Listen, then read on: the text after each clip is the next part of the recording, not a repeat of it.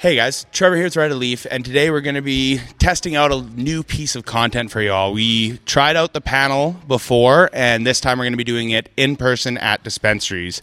I've got two reps with me today, and you'll recognize Jordan from our previous panel. I'm very, very excited to be here, dive into cannabis-focused conversation, and just where the topics lead us once we do get started. So that being said, I'm going to have each of the guests introduce themselves, the company they work for, their most impressed product, like the product or company they've been most impressed with lately, and the product or topic or just even portion of the industry they've been most disappointed in recently. So we'll leave it very open. You don't need to razz one company, but if you feel like one company's not doing good, you can razz them. We'll leave it pretty open to your interpretation there. So we'll start with Ashton beside me, and we'll go on down the table that way. Yeah, my name's Ashton. I've been in the industry for a bit over 2 years now. I currently rep for Ogen Cannabis, grown in Alberta. My most impressive strain as of recent would be the Peach Chauffeur by Ogen. And then something that kind of disappoints me about the industry is lack of testing regulations. All right, my name is Jessica. I work for Rubicon Organics. I've been with the company for about 1.5 years now. One thing that I really love about this company is just the quality and consistency. My favorite product would probably be High Society right now, the Biscotti Cross with Jet Fuel OG. One thing that kind of upsets me is just the lack of education still going around the cannabis industry today. I'm Jordan. I've been with Northern Lights for about 4 years now. Love to be a part of the industry every day. But for something that's been really impressive to me lately, I would have to say would be the Lab Theory, their Apple Toffee Diamonds. I'm a big concentrates guy, and that one was like mind-blowing. And then in terms of something that I think the industry could be doing better, it's something that's coming up in conversation more and more with clients would be something like a disclosure of total terpenes that are botanical and then that are actually originating from the cannabis plant. So we could see both those totals on the jar, and then people could have a little bit more information about what they're actually partaking in. Yeah, those are all great points. And for me to follow up with my own, I would say the concentrate section as a whole in the industry has improved drastically in the last 9 months, let alone year. And then the lack of lab regulations and education around the industry as a whole has been two of my biggest points, and that's really what I've been focusing on for my content. So you guys are absolutely on par with that. So out of those three issues now that you guys have heard each of yours, which one would you say is kind of the most predominant that we should dive into and kind of focus on fixing first? Well, I think kind of if we improved education, that would be kind of improving everything across the board. If we kind of start with the budtenders, getting accurate information from the companies themselves, and then start, you got to evangelize a little bit and get that info out there to the people so that they can make more informed decisions as well. Yeah, I couldn't agree more. Customers drive the market, so if the bud tenders are educating their customers further, then the customers can drive the market where we would like to see it go. Exactly, and with Rubicon, we always say winning the bud tenders' hearts. So you want to win over those bud tenders' hearts, get them all the information that they need to be successful and sell confidently to the consumer. Oh, absolutely, and having that ability to confidently explain what a product is and what it isn't. So either steering a consumer to that product or steering them away from it. Like being confident in steering a consumer away from a product is something I'm almost seeing is lacking in the industry almost as much as the other education, because if you provide a bad suggestion or a bad guidance once, how long does it take for you to have to regain the confidence and the trust in that consumer? Exactly, and there's so many stores, right? So if you give improper education, that customer might go somewhere else, right? And that's not what you want. So yeah, I think the credibility behind that is a lot. Credibility is pretty much everything, because to her point, there are 500, 600 stores that you could be going to at any given time, right? And really the two ways that I've seen customers purchase is either metric based, so they go look at THC terpenes name, or they get a bud tender suggestion. So if you have inaccurate suggesting, inaccurate education, then it only falls further down the line. It's like a domino effect.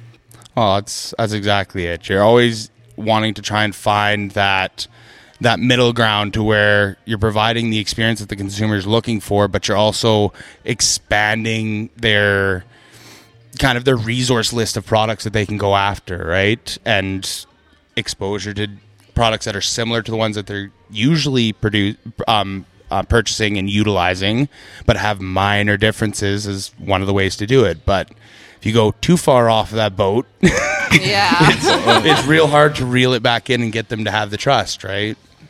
And then from like the producer perspective as well, I think consistency is key. Like, for example, a simple fact like, is the weed irradiated or not? You know, sometimes, you know, certain companies, I would say, you know, Rubicon or Ogen, you don't have to worry about, but there are other brands out there where you'll find out, oh, this batch was actually white labeled from somebody else, and it did have to go through irradiation. So a brand you've been selling going, well, you don't have to worry about this one, it's not irradiated. All of a sudden, that customer trust is destroyed forever. They'll lose that brand, you'll lose that customer at your shop. And it's all just due to, well, do we have that up-to-date information about this lot? You know, sometimes that's the actual decision maker. Yeah, and that's where I can confidently say, like, I'm confident in what I sell because of the consistency. Like, our THC and our terpenes don't go from one sky high to 35 to 25. It stays consistent. So, yeah, I'm just super happy to be in this industry and show my passion toward the consumers as well. So. That's the thing, is the consistency from the producer's side gives confidence in the consumer that anytime they come in and buy a product, they know that at least the experience is going to be similar. Yeah, there's going to be some THC variants, but realistically, if you're going from a 20 to a 24 from the same genetic, grown by the same company, it's going to be so minute of a difference if it's a regular consumption for you that it's that overall flavor, the overall effect, the longevity of the effect. There's a lot more to it than just seeing a 23 consistently, or at this point, 33 consistently on the jar, right? Exactly, yeah. I think that's another thing, like to your previous question, a big change could be like consistency, or I guess rather transparency of who's growing it when it comes to white labeling and stuff like that. Because if you find one batch that was grown by X grower and another batch that was grown by Y grower, right, you might really like X grower but not Y grower, even though it's under the same label. Yeah, that's a huge point, and there's companies who do provide that information. Like I know Ghost Drops does a lot of purchasing from smaller producers, but they are at least giving some credit to the producer. It would be nice to see a little bit of their logo on the bottom corner, grown by, give them a nod. But I understand branding, I understand marketing, and you got to do what you can to put your brand out front. But there's a lot of companies that are buying mass, putting into bags and labeling it as their own. Yes. Yeah. And it gets confusing for like the retailer too, right? Because there's over 2,000 SKUs for you to choose from. So, and oftentimes in the catalog, we're making those decisions unless we have a great rep coming in and giving us the heads up, you know, based on a sentence. You know, here's the profile, maybe a little bit of information about the background, but, you know, more so marketing like it's a summer flavor. Like, what? You know, not exactly great info to have to provide to your consumer. But, yeah, the catalog could use some work. Well, the days are long gone of, we'll just bring a case in and see if it'll move. Like the first 3 years, the industry as a whole, because we were all trying to find the gem. Every company had a gem, and then they'd have kind of a sour, and then it'd be a gem, and then and it's not so much that it's bad, it's just it didn't compare. Now we're getting close to that 5-year mark for a lot of the companies who started up in that first year. They've figured their stuff out. They've got the consistency. The jar appeal's the same. The bud size is the same. The crystal formation on each genetic is consistent across. So that gives the customer consistency and comfortable being return purchasers of the same producer, not necessarily same product, but producers. Yeah, well, and when it comes to like consistency, and this falls again under education. Like I can't speak to every brand, but with Ojin, we do pheno hunting, which allows for consistency because we're isolating the best genetics and then pulling from the same mothers. Which, if customers were educated about that, they would know that they could come back and have the same experience 6 months, a year later, without having that. Okay, I tried it today, and then 2 weeks from now, it's unrecognizable. Well, or just lot to lot, right? Like you go and you get it, and the color's completely different, or it's like I'm fine with that variation on the market. There's nothing wrong with that, but at least label it, right? If you're going to have that rotating pheno, label it a rotating pheno. Then have it 1, 2, 3, 4, because people are going to find better effect and overall experiences from number 2 than number 3. And 4 will give them a headache, and 1, right? Like there's that gamble that you play when you're buying products. The Cold Creek Kush. How many people have used that as the example of variety on the market? It hit every category, literally every category. Rotated through everything. Jean-Guy. Exactly. Yeah. Don't you mean Gene Guy? The gene's genetic. Yeah. So with that right now, when it comes to the education, would you guys rather see education coming from dispensary to dispensary, a government fed, similar to a readapted and adjusted and improved cell safe, or somebody outside that's worked in the industry and done something working with kind of the dispensaries that are spread out throughout the country? Personally, I think the best model right now would be something like CannaReps, the way that they're going about doing things. They're getting the education out there first in a somewhat in an unbiased way, where you can just learn about cannabis. And I think if they adapted that model and got involved with getting more of that info out there directly, maybe even on a monthly video drop basis, I think those would be some of the best people to do that. Or even Spiffy is really good, because that way we can upload our own material onto Spiffy. So it could be me in front of a store with a new drop, and then it actually has 4 questions at the end of the video for the bud tender to go through and get quizzed on. And then us as retail, or us as LPs, we can actually see what their score was and all of that. So I think that is a great outlet. But I also like just going into the stores, scheduling some time where we can do an open PK session with like a big TV and open table kind of style. So I think for me, I like doing it face to face. That way we can get better interaction, because I find like Zoom, people lose interest after a little bit. So that's not a really good way for me to go personally. But yeah, Spiffy and just like in person, where you get a room, get everybody in managers, whoever in a room, whoever you can. And then that way you have an open table discussion.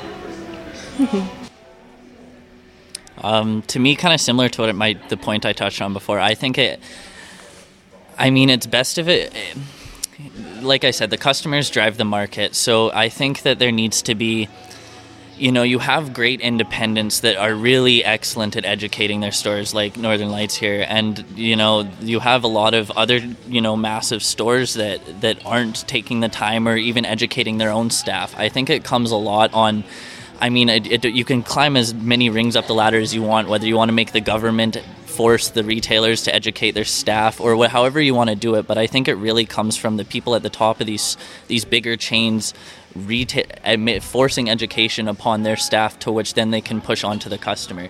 Otherwise, the market's not going to go anywhere because they're not going to know any better. Yeah, we have the most exposure, I believe, to the public just being with the bud tender front in the store. The more, I think that's it, as well as you get like the relationships built with your customers. They get more and more interested in the industry as a whole, not just about like what they're getting that day or what are trends, what's coming. So it's more in depth than just what are you buying today? Okay, in and out. So you can have that whole conversation, and then you really get that community aspect where it's easier to educate, because it is a challenge too. A lot of the time someone's in a rush, they got to get what they want, they're in, they're out, and if they even have time to say thanks, that's the day.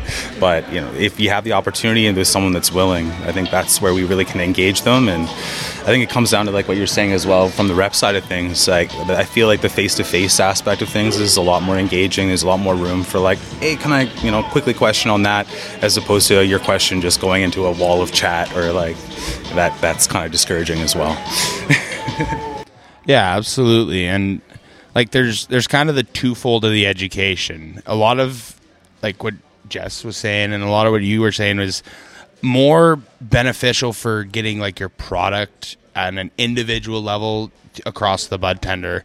And where I was coming from the question was more generalized knowledge, so that when the bud tenders are coming, they have kind of this uniform front of a baseline of knowledge, right? Like, so that they're not asking, well, do you want a sativa or an indica? Instead, they're going, do you want something that's a little bit more of a cerebral uplift, or do you want something that's a little bit more relaxing? Start asking directed questions, and if they aren't able to get the answer that's as clear as they need, being able to readjust the way they're asking that question, ask the consumer again, and maybe get that answer that they need to be able to guide them there. That's more where I was coming from, just an industry-wide approach. Because CannaReps is taking that approach, but I would say they're a little bit more product focused. They are so focused on, you need to sell the highest quality product at that price point, which is a benefit. But there needs to be a baseline before that, so that you understand, well, how do I differentiate what a quality product is at that price point?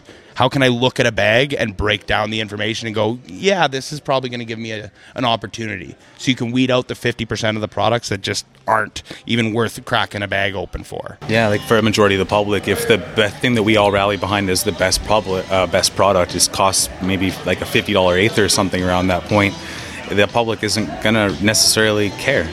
It's going to come down to a point where it's a match of quality and affordability, and marketing, it all plays in 100%. And being able to match, if the $50 eighth is what that product that consumer needs, being able to explain it and being able to explain why the price difference, why that extra $3 is going to go farther here, just having a little bit more tools in their chest when they're talking to a consumer. And that's kind of where that question was directed from, because a lot of these bud tenders just, they have kind of one mindset and they follow that. As soon as that train gets derailed, like they don't know how to kind of ask that next question to get it back in track or find a new track. How would we kind of it's more, how are we going to approach that? How are we going to solve that? Yeah, I think it's more stuff like this where, there's that information approach to, like in a discussion like format, and then getting more people tuned into content like this that exists in the Canadian market, because being able to look up that information recreationally on YouTube, or like just get involved in the community where you're chatting about cannabis, learning about it, and it doesn't feel like work. Like, this is already a very passion-driven industry. If that's not, why you're here, you won't last anyway, but the passion drives you to just constantly get better and learn and more, so you naturally will seek out more people that want to do that, and we're all stronger together. I think the more people get involved in following content like this, the better off the industry will be as well. Yeah, shout out Right at the Leaf. I appreciate it, you guys, I really do. And there's not one way to do this job at all, and there's not one way to review the products. There's not one way to do any of this. It's just, you've got to find more than just the one way that you're doing it. And the people who are in the industry, who are trying to solve these problems, we're all in an echo chamber because we're all screaming at each other, how are we going to solve this problem? But we need to find a way to expand out into the people who are needing that information, needing that connection, needing that exposure to. There's more than just getting high. There's more than just the highest THC. There's more than we need to find that entry point for the general public to find the interest in it, right? And it's, how do we get that? Because if we can get the majority of the bud tenders intrigued, well, then we can get the majority of the public intrigued, because if they can share that passion with one or two consumers, well, if it's 5 bud tenders at each store, 2 consumers, you got 10 at each store. How many of them are going to bring one friend in? All of a sudden, you've got a booming industry of people that are passionate and educating each other. Yeah. Yeah, you see it with the hot drops. All of a sudden, oh, so-and-so said they've got this here, and then all of a sudden you've got a crowd of people until that SKU is gone. Yeah. It's crazy how powerful word of mouth still is, when it comes down to products like these where we're all, still somewhat stigmatized, but it's like, no, you had a great experience with that? Where'd you get it? Awesome, I'm on the way. It can be as simple as that sometimes, too. Yeah. This industry with how regulated and restricted promotion and advertising is, like you two being reps, I'm sure you guys have the battle stories. I'm pretty sure I'm shadow banned right now, but it's okay. It's an uphill battle. Yeah, you start seeing like the 10, 20 follower accounts on your stories instead of like your massive following. It's like, okay, something is going wrong here. Go from 50 likes to 20 likes in like a day. Yeah. Just like, no, my engagement, like that's it too. We're using these platforms for educational purposes and then being held back by the same platforms. It's a real strange content battle. That's the real uphill battle for me anyways. Because that's how I like getting all of our product drops and everything out to the consumers, because it's not just people in the industry, it's customers on there too, right? So if I'm pumping out all this information and then I get taken down, it's a hassle. But I'm gonna keep doing it. I'm gonna keep it on. Yeah, exactly. We can always start another account. You can't stop it. and it's there's no hard drawn lines in the sands that we can follow, right? Like if there's a hard line where it's like you cannot show finished bud, I'm sure all of us could find ways to market around that. You cannot show the THC stop sign. I'm sure we can all find ways to market around that. Give us our hard yeses and our hard nos. Then let us have our freedom with it and of course there's going to be people who toe the line and push it. I'm all for that. But we need to know where the line is to be able to push it. Yeah, 100%. Yeah, I mean, I like that, drawing like concrete lines in the sand. So, removing the subjectivity out of things, even like the amount of people or retailers that I speak to, and it's like one inspector is one way and the next inspector is a different way. It's like if there's no consistency, like how, I don't know. It's frustrating. Well, it's like flavored papers for the first 3 years. Let's throw that out there because I don't think a lot of people understood that battle. Northern Alberta, you would not see flavored papers. You come to the city, it's everywhere. It's almost every dispensary has them, and it's like, and we're just not going to pay the fines. And if the majority of the shops don't pay the fines, well, then I guess the inspectors just don't care. Well, yeah, it was a safety and numbers game. We had just had to hear it, like damn near 1,000 times.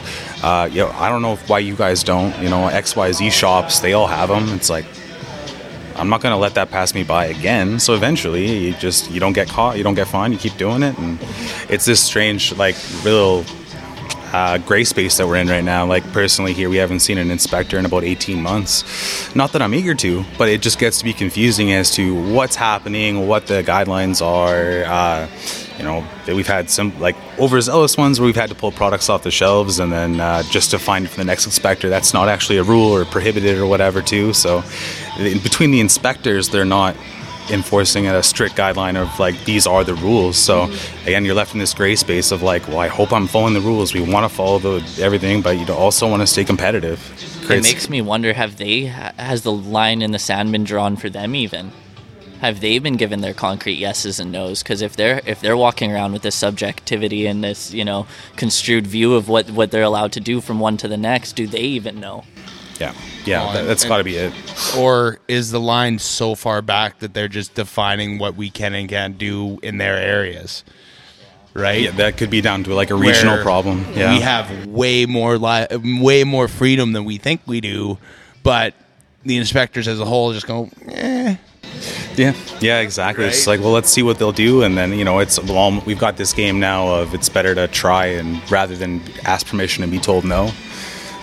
There's and then just between different provinces as well, like being able to hold rosin squishing sessions in store and educate the public about all those things. It's amazing you can do it in like private settings and whatnot now, but to be able to do that at shops like they do in other provinces and use that as a marketing tool for, again, like what can the true potential of cannabis really is.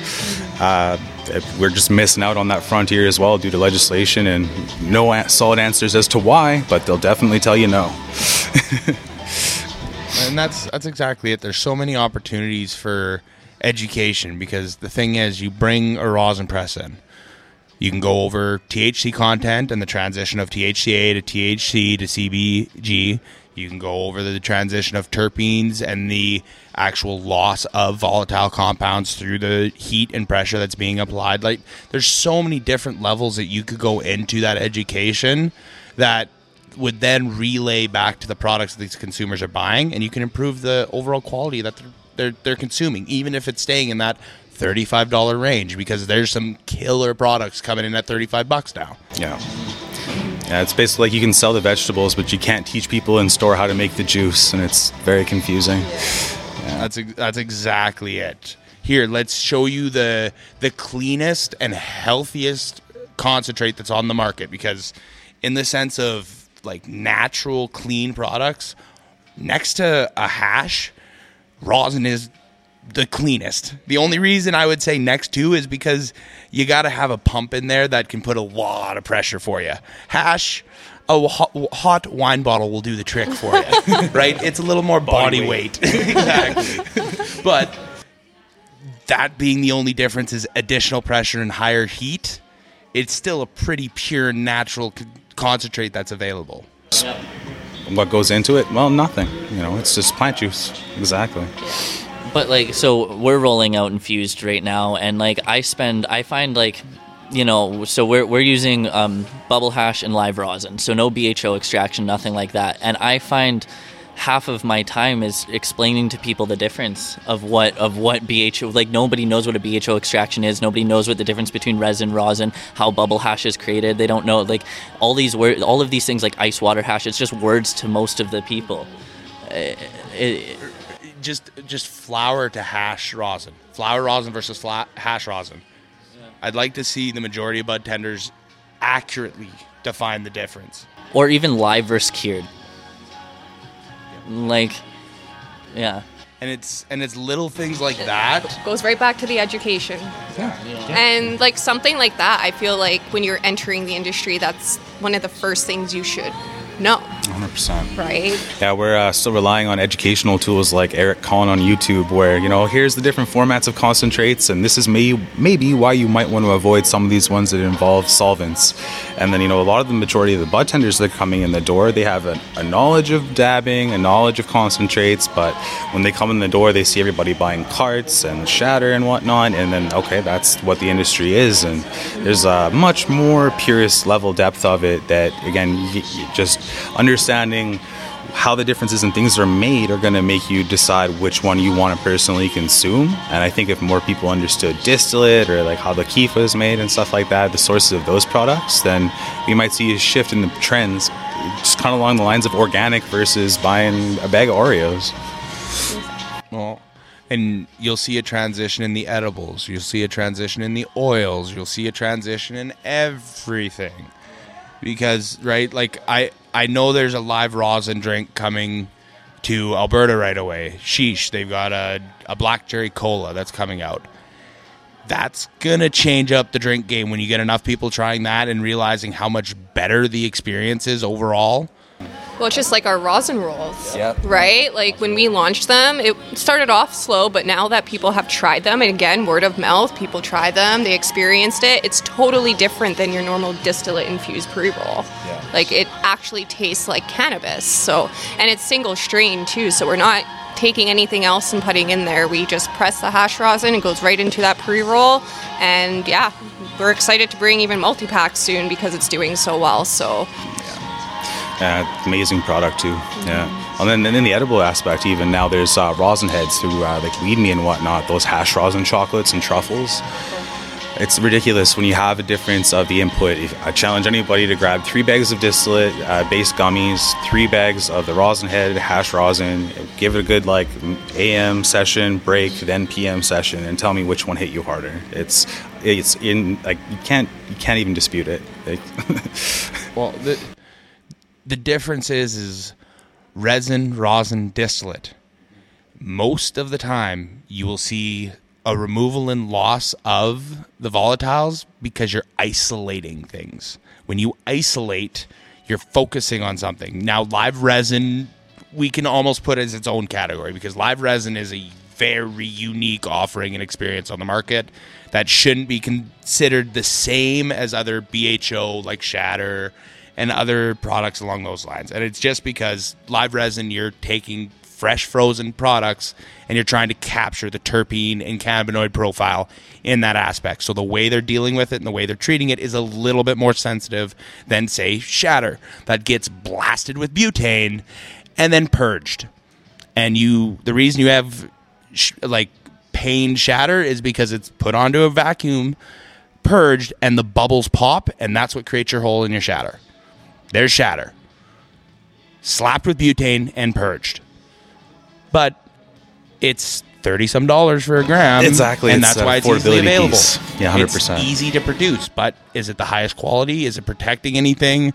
Are you guaranteed it's a full purge? The legal market, I would lean more towards saying yes than any of the legacy, but that comment needs to be made because the amount of people who are purchasing legacy. I don't know. You see that symbiote crawl in the bottom of the banger on some of the Shatter too. There's definitely some like particulate left over in there. I don't know. I call it the symbiote crawl, and you see this little black like thing just bubble up in the bottom of it that doesn't actually combust, and it's left over in the banger. That's common on a lot of the cheaper Shatter out there. And it's, or the tackiness you get, right? Where it's not a, like, if you smoke a good bong rip, you get a resin tackiness sometimes. You get that with like a live resin or rosin, but some of the Shatter, it's a different style of tack. It's almost like what people were calling pine resin back when that was really hot. And that scares you a little bit. Yeah, Shatter that bounces. Those are the good old days. Yeah. I mean, we're definitely in a better place now, being on the legal market, having these protections. But, yeah, it's crazy to have that experience on both sides of things and still remember, oh, yeah, maybe I won't complain next time. We can, but we'll keep it honest with a point out to it was worse at one point. Yes, exactly. I think a lot of people forget about the legacy market. Like the people like you see like now like with the prices of some of these like ounces and like the white labeling costs and everything, like how you see it, and it's like there's $50 quarters on the market, which were street prices 5 years ago, right? And they are 10 times better than anything you were buying off the street back then, right? So I don't think people are really looking at it that way. They're just, which is fair enough, like times evolved, but if you do look at it with that value proposition in mind, you're getting excellent value.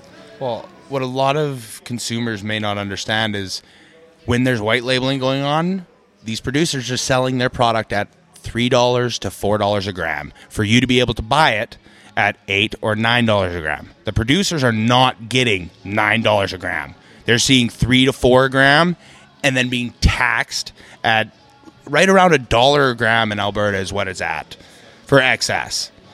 Like it at one point when they were expecting $10 a gram and it was a 10% excess, not so bad. But you drop that down to $4, it's now a 25% excess. It's a flat rate. That's not healthy for our industry. To anyone listening who doesn't know what white labeling is, it's essentially when a company buys flower wholesale from a different grower and puts it under their own label for the retail market. Yeah, so, and there's companies who have zero hands-on product and they bring it to market. They buy it from a grower. They bring it to a co-packaging company that then packages it for them and ships it to the distributor. So they are literally a no hands-on cannabis company. They have a handful of marketing and a sales agency. And I know as an LP, to get your license to distribute is much easier than to get your license to grow. Yeah. And if you have a co-packaging, you don't even need a possession or a land, and it's not accommodation. I can't think of the word right now, but you don't need to have the land code adjusted for a cannabis facility because you're not processing cannabis. It's just it's essentially a business. It's a B2B business. So You can set that up at your house if you've got the room for your entire business. You don't need to have the changes because it's a online network business, which is insane that the majority of our products at one point were that. Yeah. Like there was a time where it was 70%, I'd say confidently on the market, that it was people who weren't growing their product selling product. Based on your estimations, how has that changed? Like what's the percentage now? I would say that it depends on which location you go to. You go to your independents, you go to your shops that have a little bit more freedom with their ordering, you're going to see closer to a 50 to 60% dominance to producers that are actually growing their own products or marking the producers that are. So like the Ghost Drops that are, or Carmo when they give credit to Maggi or any of their grower, you see more of that. You go to your Canna Cabanas, your Fire and Flowers, you're going to see nothing but the biggest and the heaviest producers on the market as the primary. Why? Because they're going to get the best bang for the buck for buying on bulk.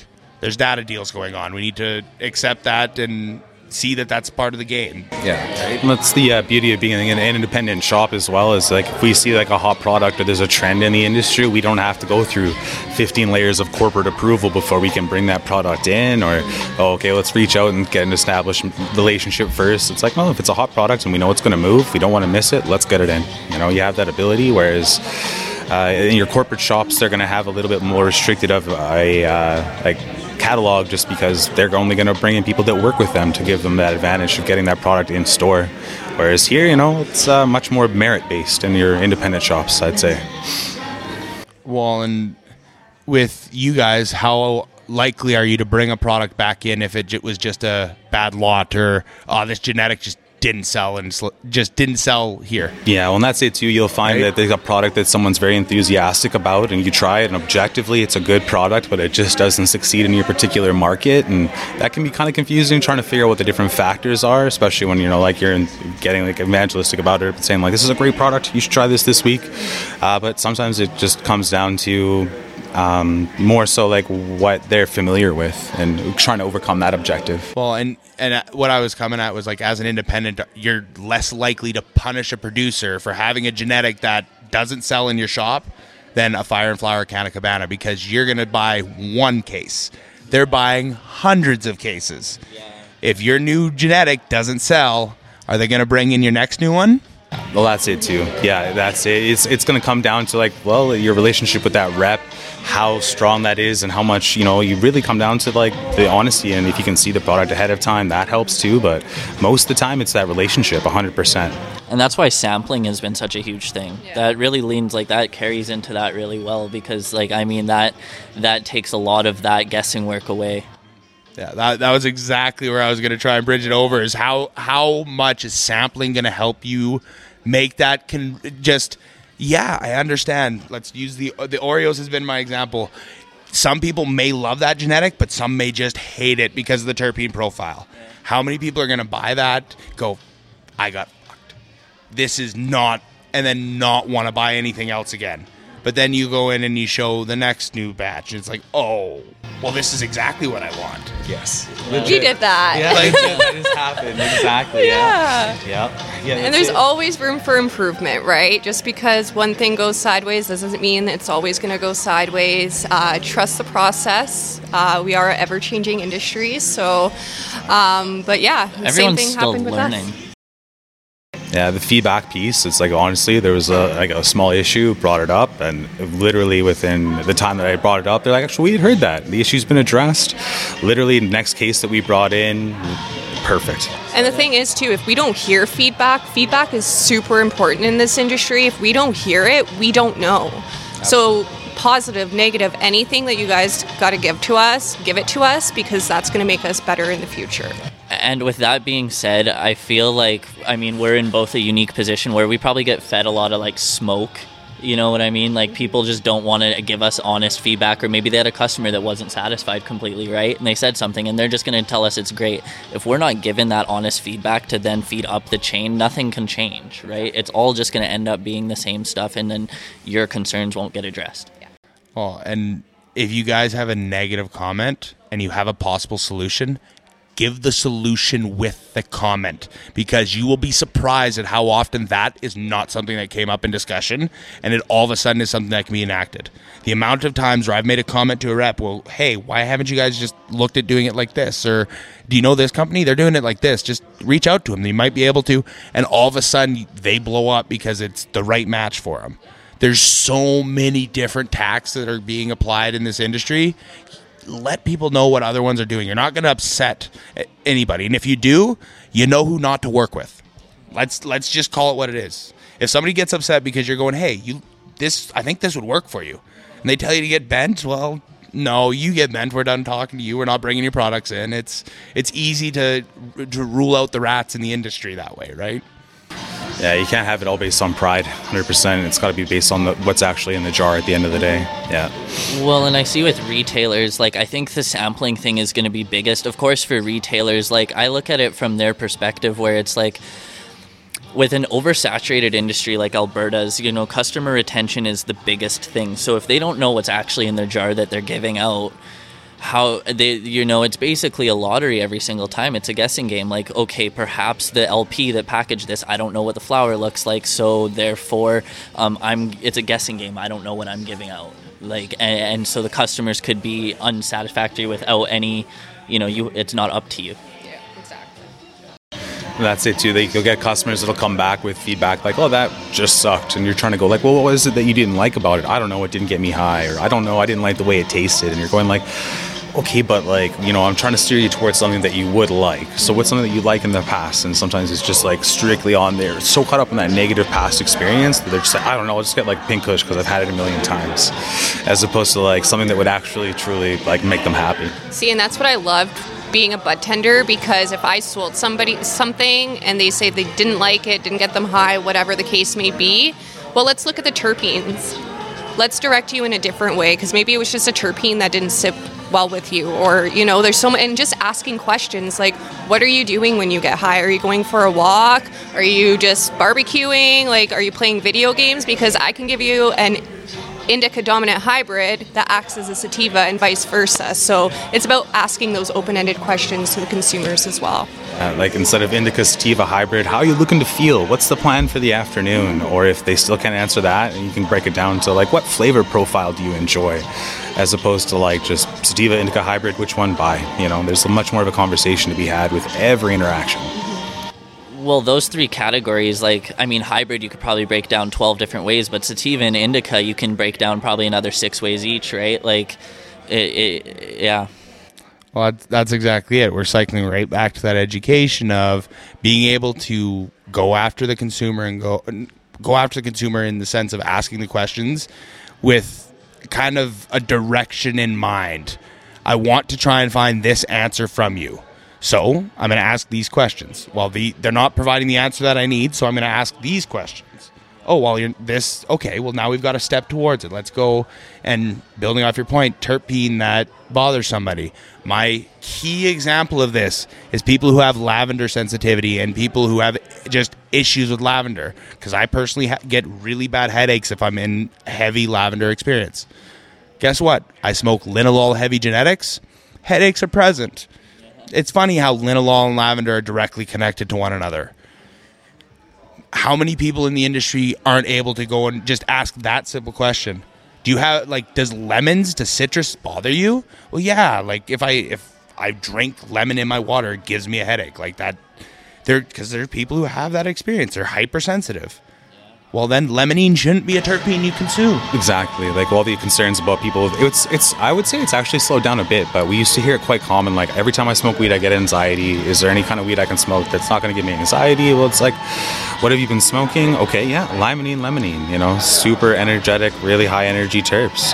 We will definitely avoid that for you, but then they have this stigma or association that weed makes them feel that way. You get to break that for somebody. You've got not even just a customer, you got a new buddy for life. They're going to come looking for you.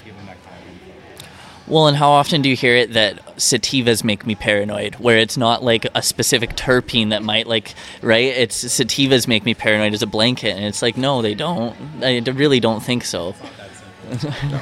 Oh, it's probably the energetic experience that's making your mind go a million miles a minute. That's giving you the anxiety. So maybe we should add a little beta carotene in there. Maybe we should add a little linalool in there. Surprising enough, maybe easier way in with something more hybrid leaning, more indica leaning, or even just get a representation of low THC 2-to-1, 1-to-1 options on the market again, where we see some 16 and 16s, some 20s and 10s. And I feel like I'm getting asked more these days for lower potency. Like anything between 16 to like 20, I'm getting asked each and every day now. Yeah, like what do you have below 20? And it used to be, wow, don't you have anything that's over 20%? But now we've created this market of THC, chasing and the inflation behind it. But now there's a whole generation of people that are still curious about getting weed. And of course, we don't want to throw them into the deep end with your first experience. The quality, 20%, well, of course, all the companies that were producing that have been forced to, move what sells. So we're starting to see less and less in that range, but you can't fault them for it because, you want your buddies to stay in business. I'd almost argue that the best tasting genetics are between 16 and 23 for THC. I would very predominantly argue that you're going to find the best overall tasting, mouth coating, heavy potent for consistency across every varietal, every chemotype, just better there. Now, of course, there's the standouts. You can find the ones that hit the 30% or the 28s or the 29s, of course. It's not a set hard rule, but I would say the majority, 80+%, are probably in that THC range, where you'll find a really good terpene profile. The volatiles are going to be well balanced. Right? Well, even something like the Joy, their CBD lemon haze flower, 7 to even under % THC. The effect off that is way more than what you'd expect. The flavor profile's through the roof, and in terms of the CBD flower, it had some of the best trim, even compared to the high quality, really expensive stuff. It was okay, kind of redefines your idea of what quality cannabis can be when you get a 7% that melts you for hours.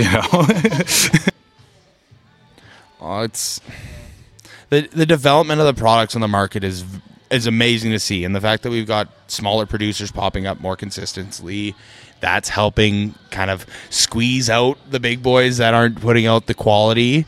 And just the amount of rebranding you're seeing from them is kind of showcasing the struggles, right? Like when you're seeing a transition from back 40 into Parcel and all of these, it's like, have you blown the trust of the clientele so much that you are going to use the same bags, just a different name on it, and try and sell the same quality? And we've seen that not work. Yeah. They try to get sneaky, think they're going to get one pass on people, but the truth always comes out in reality. Well, yeah. Unless the price point's going down with the rebranding and it's a lower quality, lower cost, meets the value proposition. Be upfront about it. Yeah. Then you won't is anybody going to complain if they get a lower quality flower than back 40, but they're saving $20 on the ounce? Probably not. Well, you dumbass, spend the extra $20, you would have got better quality. Well, and that's it. That would have been the majority of the people's response to that. Right? Exactly, yeah. 100%. Better. If you're looking for that experience, there's always quality and dollar associated with that, 100%. Well, and I think, once again, the common theme's education, right? I don't think enough people look at, the parallels with other industries when they're shopping with cannabis. When I was working retail, my favorite question to the people that were only, they wouldn't just look at anything under 30% THC is, why don't you only drink Everclear, right? Why there's...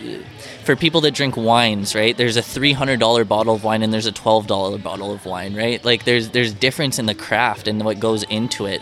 Sure, they might get you drunk the same-ish, but not really. Yes, you can get drunk if you want to just call a baseline drunk, but it's going to be two completely different experiences, and it's the exact same thing with cannabis. That's usually the question that you should ask. Do you just want to get high, or do you want an experience? Because if they say they just want to get high, at that point, I've learned it's not even worth the effort to try and change their mindset, because they're literally coming in for what they're going to get. And the only thing you might do is save them a couple dollars by pointing out a cheaper product that's going to give them the same percentage. The way I really see this changing is bigger retailers putting education onto their staffs, which then can be put onto the customers. And it's got to be like a baseline, maybe even put out by the government, where it's like, okay, this is actually what we're going to define a terpene and is what it does, right? And then the customer starts to care. Because, I mean, like, to the wine example, how many people care about tannins? And I think a lot of customers hear terpenes and they think, well, I don't care about tannins in my wine. Why should I care about it in terpenes in my flower? When it's like, this is what separates this. You know, if all that mattered was THC, a 20% indica and a 20% sativa would be the exact same thing. It's the terpenes that separate those. And customers need to understand that. Well, and it's not even just THC, it's the total cannabinoid profile. There's so much more to it, right? And honestly, at this point, when it comes to terpenes, with the lab interference with the THC, I'm hearing conversation around the terpenes that are the exact same thing, where companies are just paying to have more terpenes tested so that the numbers are higher. You test for more, you get a higher milligram percentage, so then you can bump your number up another percent or another 2. Yeah. So it's 5 instead of 4. And you're testing for 17 terps that are at 0.002% and then totaling that up and giving that as a reflection of your product. It gets to be very confusing to the consumer. I would have no issue seeing 6%, but if I see you tested 280 different terps and then I see someone at 4% that tested 13, you know which one I'm going for. Well, and that ratio is way nicer on that 13 test. Well, and that comes down to like my original answer at the start of this podcast of like the consistency with the testing, right? Because a lot of people even like retailers don't understand that these labs are businesses. So if you're sending out one lot to 4 different labs, all 3 of them are showing you a 25% result and your brand new LP, and the 4th one shows you a 30% result, what are you going to see more velocity on, right? So then they're going to gain your business, and it's all going to trickle down from there. Oh, exactly. And when it comes to that THC inflation, I've got this solution that I'm just going to keep pounding into the industry until something similar comes in. And I think all labs, every single test they do should be public access. Yeah. The way that they are found is via the lot number and only the lot number. So you guys go and send your products in. You get the privacy and the protection of your new genetics coming because no one gets to know what it is. You just see the lot number. So if you've got EVO on there, who knows what that is, right? And then you go and you see, it's Eddie Vader OG. Okay, well, that sounds great. But you don't see that until you've released it. But then that product comes to market. Somebody like me goes in, punches that lot number into, I would have no issues. The government of Canada's lab essentially lot, or whatever you want to have it. You pull it up, and it pulls up all the tests that were done for that. You go and you see that jar, and it sits at 27.8. There's 2 tests that sat at 32, 2 tests at 25. Oh, 27. That I can respect that company. They picked the middle ground. Here's the 4 lots that give you that range. Or you go in the jar and you see 23 to 30% range. You will get between that of your... I would rather see the jars transition to that where we get a batch. You get a 5% range of what the genetic could be because you're not getting what's being tested. If companies are picking their bud, and then that public testing, the labs that are inflating or testing higher, everyone will get to know what they are. Are they actively inflating to get the numbers that they want, or is it just the way that they're processing the bud? But if it's just the way they're processing bud, we shouldn't be penalizing that company. We should just showcase that way they process it gives us an extra 3 to 5%. And that was a big shift. Like, a lot of people have no idea about is with these testing labs, like when there was this big jump from like 2 years ago, that the floor on THC was like 20% and like 23 and above was this magical high test. And now it's like 30, 33 and like people scoff at 27%. The flower hasn't changed that much. It's just the way they test it. It's based on grinding versus pulverization. When you grind it much finer and pulverize it, you're going to get more of those cannabinoids activated, and therefore it's going to always test higher. And it's not a raw number where they go in, they count the molecules, and they give you the percentage via the weight. It's a calculation. It's a calculation of estimated THC available in the product when you burn it. That sounds a lot like some guesswork. So maybe the guesswork should have a range. Yeah. To keep it as guesswork, right? We're not going to define guesswork as a fact. Like the terpenes, we've got a little bit of a different conversation because it's a range of certain volatile compounds that fall within this range that you can identify, measure. Should we have percentage on there? Probably not. We should just be teaching people milligrams per gram that these are the numbers you want to see. Anything higher than this for this genetic, because just like terpenes, there's ranges, just like THC, there's ranges for each genetic, because 1.2% terps is slapped. And I've had other things at 4 that haven't tasted like anything. No. It's the metrics that we've given people too. Like alcohol, they only have the percentage to look at. THC percentage on the cannabis side, and terpene percentages. There's more metrics to define quality than that. Yeah. And alcohol it's percentage via volume. You can actually go in and say this is 60% alcohol per volume, right? Like the isopropyl alcohol is 99% iso. I hit that with a lighter, it is going to go up. It'll boil off the 1% of water that's floating around in there. The minor carrying agent, right? So it's not the same. So why are we testing it and trying to educate people and use that labeling system as our differentiator when it's not the same? If we were seeing 30% of the bud weight was THC crystal, you have a point to then have that on the bag.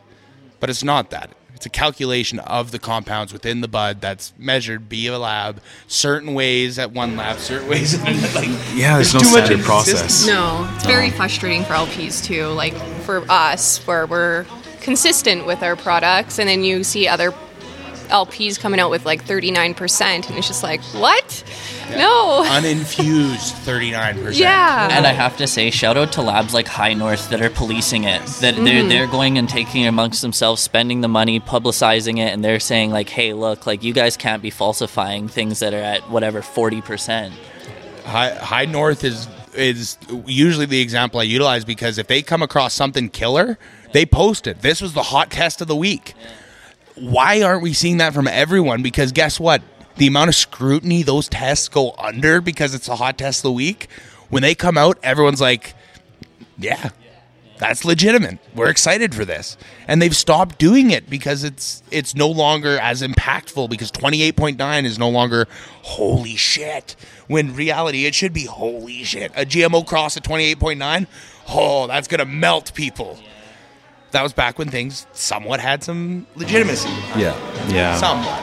Yeah, 100%. Well, you get the consumers that walk in the door that are even like, no, there's no way. You'll see certain bags that are labeled 34, 36. I think 36 is the cap that we've seen in shop, reported on a bag, of course. But you get the customers that look at that, and with anybody that's been smoking for like 10, 15 years, they'll automatically just know, I'm not going to buy that, like even if it was truly an exceptional experience, by having that inflated number on there, they're going to stay away from it too. That's a growing market as well. That's exactly it. You're taking away the reliability, you're taking away the consistency, you're taking away the trust in the product, right? This conversation's just been cycling back to the same thing: education and trust in the product. Which it's this type of kind of beating the same drum over and over again is going to affect the change in this industry, because the bud tenders who aren't cued into this conversation, they'll hear it once, and then they'll start hearing it everywhere, and then they'll take part in it, and then they'll start advocating their own people into it, and that's how this industry is going to change. We got the terpene added because people started asking for it. We've seen it happen too with things like overnight CBN and CBG just became this huge thing, right? And I honestly I think those kind of got more widely adopted than terpenes did, and I really think, they're cannabinoids, so it somewhat makes sense, but I think the older generation kind of was really the ones pushing that. They were the ones that adopted them in the first place. Well, it's the consumers that have the money to showcase that it was needed, because as soon as it came out, we couldn't keep them in stock. Yeah. And that is why they blew up, because it is quite literally the Redican ready example of the market. There is an interest for discretion, cigarette pre-rolls. Yeah. Oh, this burns fast, so you don't really taste the swag that's in the pre-roll. Let's call it what it is. And it's super discreet, and it's convenient for the size of the package, and you get 10 of them. And most people are smoking 0.35s at 17 to 16% when they were released. That's where their tolerance was at. They found a hole and they filled it. CBN and CBG gummies did the exact same thing, but they weren't monopolized by a singular brand, because Redican got the roller and they hung on to that. Like it took what, 18 months before you had consistent products from other companies that weren't using their roller on sale. And by then,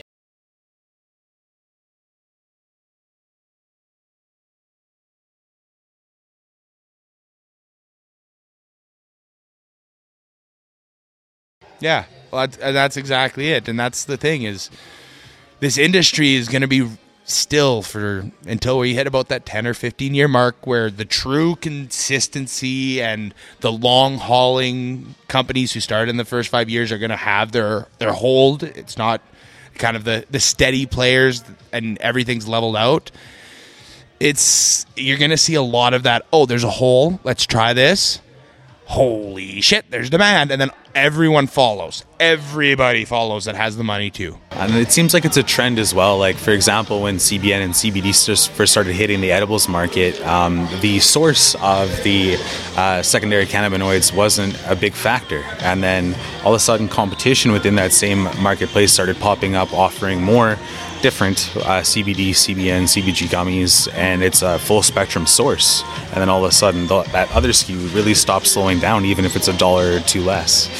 The quality becomes kind of king out over time as well, but you've got like companies that are pumping out basically just like water distillate CBD that's at 50 milligrams and it moves because it's the cheapest thing right now. That gets to be concerning as well, because is that they're going to be their entire understanding of CBD oil, whereas they should have a full spectrum product that's actually containing some cannabis ingredients. Teaching consumers that color in your oil is a good thing. Taste to your oil is a good thing, right? Like if it makes you pucker up the first couple times you're using it because it tastes like cannabis, it's a good thing. You're getting more than just the isolated cannabinoids that you're looking for with some of the products, right? Night Night was a great product to introduce CBN on the market, but MetaPharms is the better company for the CBN oil on the long haul. It's a full extract. You get better from it, right? But having that more affordable entry-level price point is perfect, right? The General Mission Disti infused, great for someone who wants to try that higher THC. But then you go, okay, do you want something that doesn't taste like you licked a lollipop? Here's some cannabis for you. And you go with your rosin rolls and your hash rolls and stuff along those lines. And that's really understanding where some customers value the flavor. They want it to taste like a lollipop, and that's okay. You know, there's that space in the market for them, right? Like, but they should at least know what's out there and to know the differences. And we should try and find the live resins, live rosins that can give them that experience. And yeah, those might be the Tangerine Dreams at the 12% from San Rafael, or the 16% or 18% genetics that then get pressed into rosin because they're sitting at that 40, 50%, but they're just a flavor explosion. Yeah, that's another Like use for that low potency flower that's being overlooked.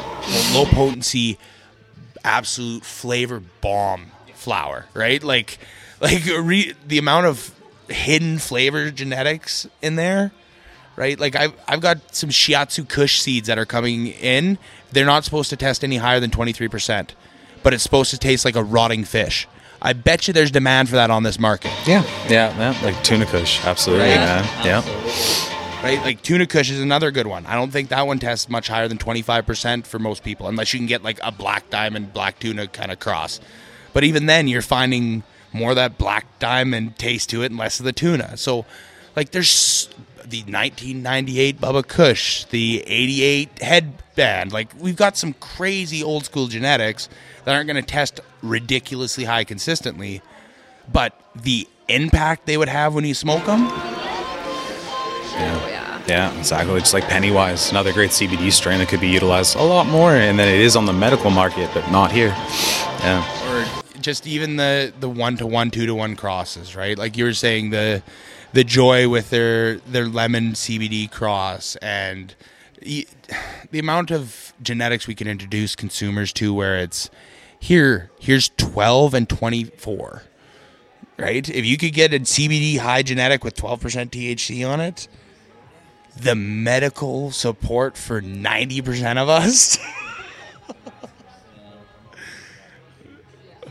because that would be your, like, that's getting to your wheelchair weed there, like your truest form with the THC wheelchair weed. But we are just about at the hour, so if you guys have any closing points, any closing comments, we can kind of hit on those, touch on those. Otherwise, we'll give you a chance to do a little bit of hyping for new product coming out, new events you've got coming, and we can wrap this one up. So we'll start with Jordan, and then we'll work our way back to me this time since we went the other way. Excellent.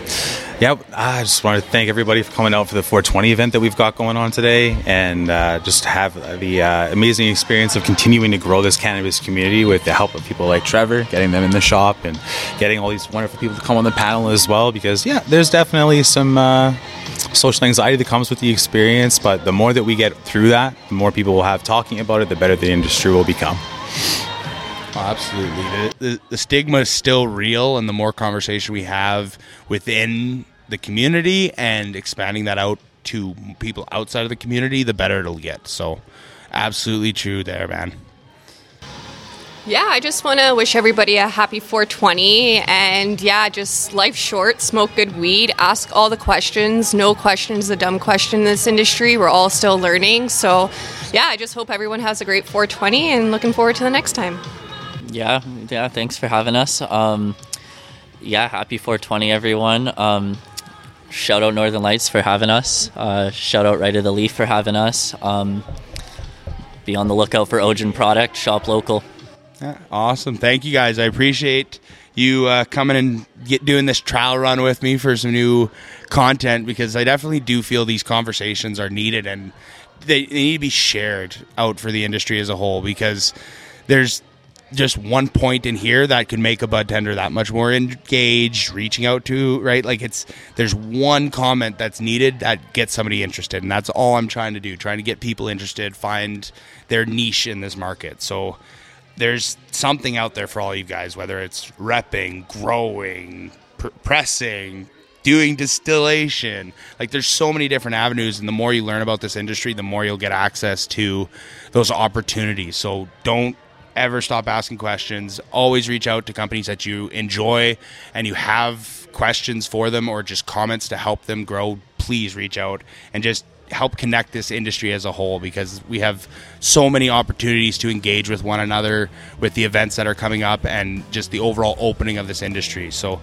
please keep yourself active in the industry as a whole, because that's the best way you can stay engaged and educated. But that being said, that's going to be the end of this. I hope you've enjoyed, and stay tuned, because there will be more of this, as well as the Bud Tender series and Barrage Sesh podcast coming out for you guys. But for now, cheers, and we'll see you in the next one.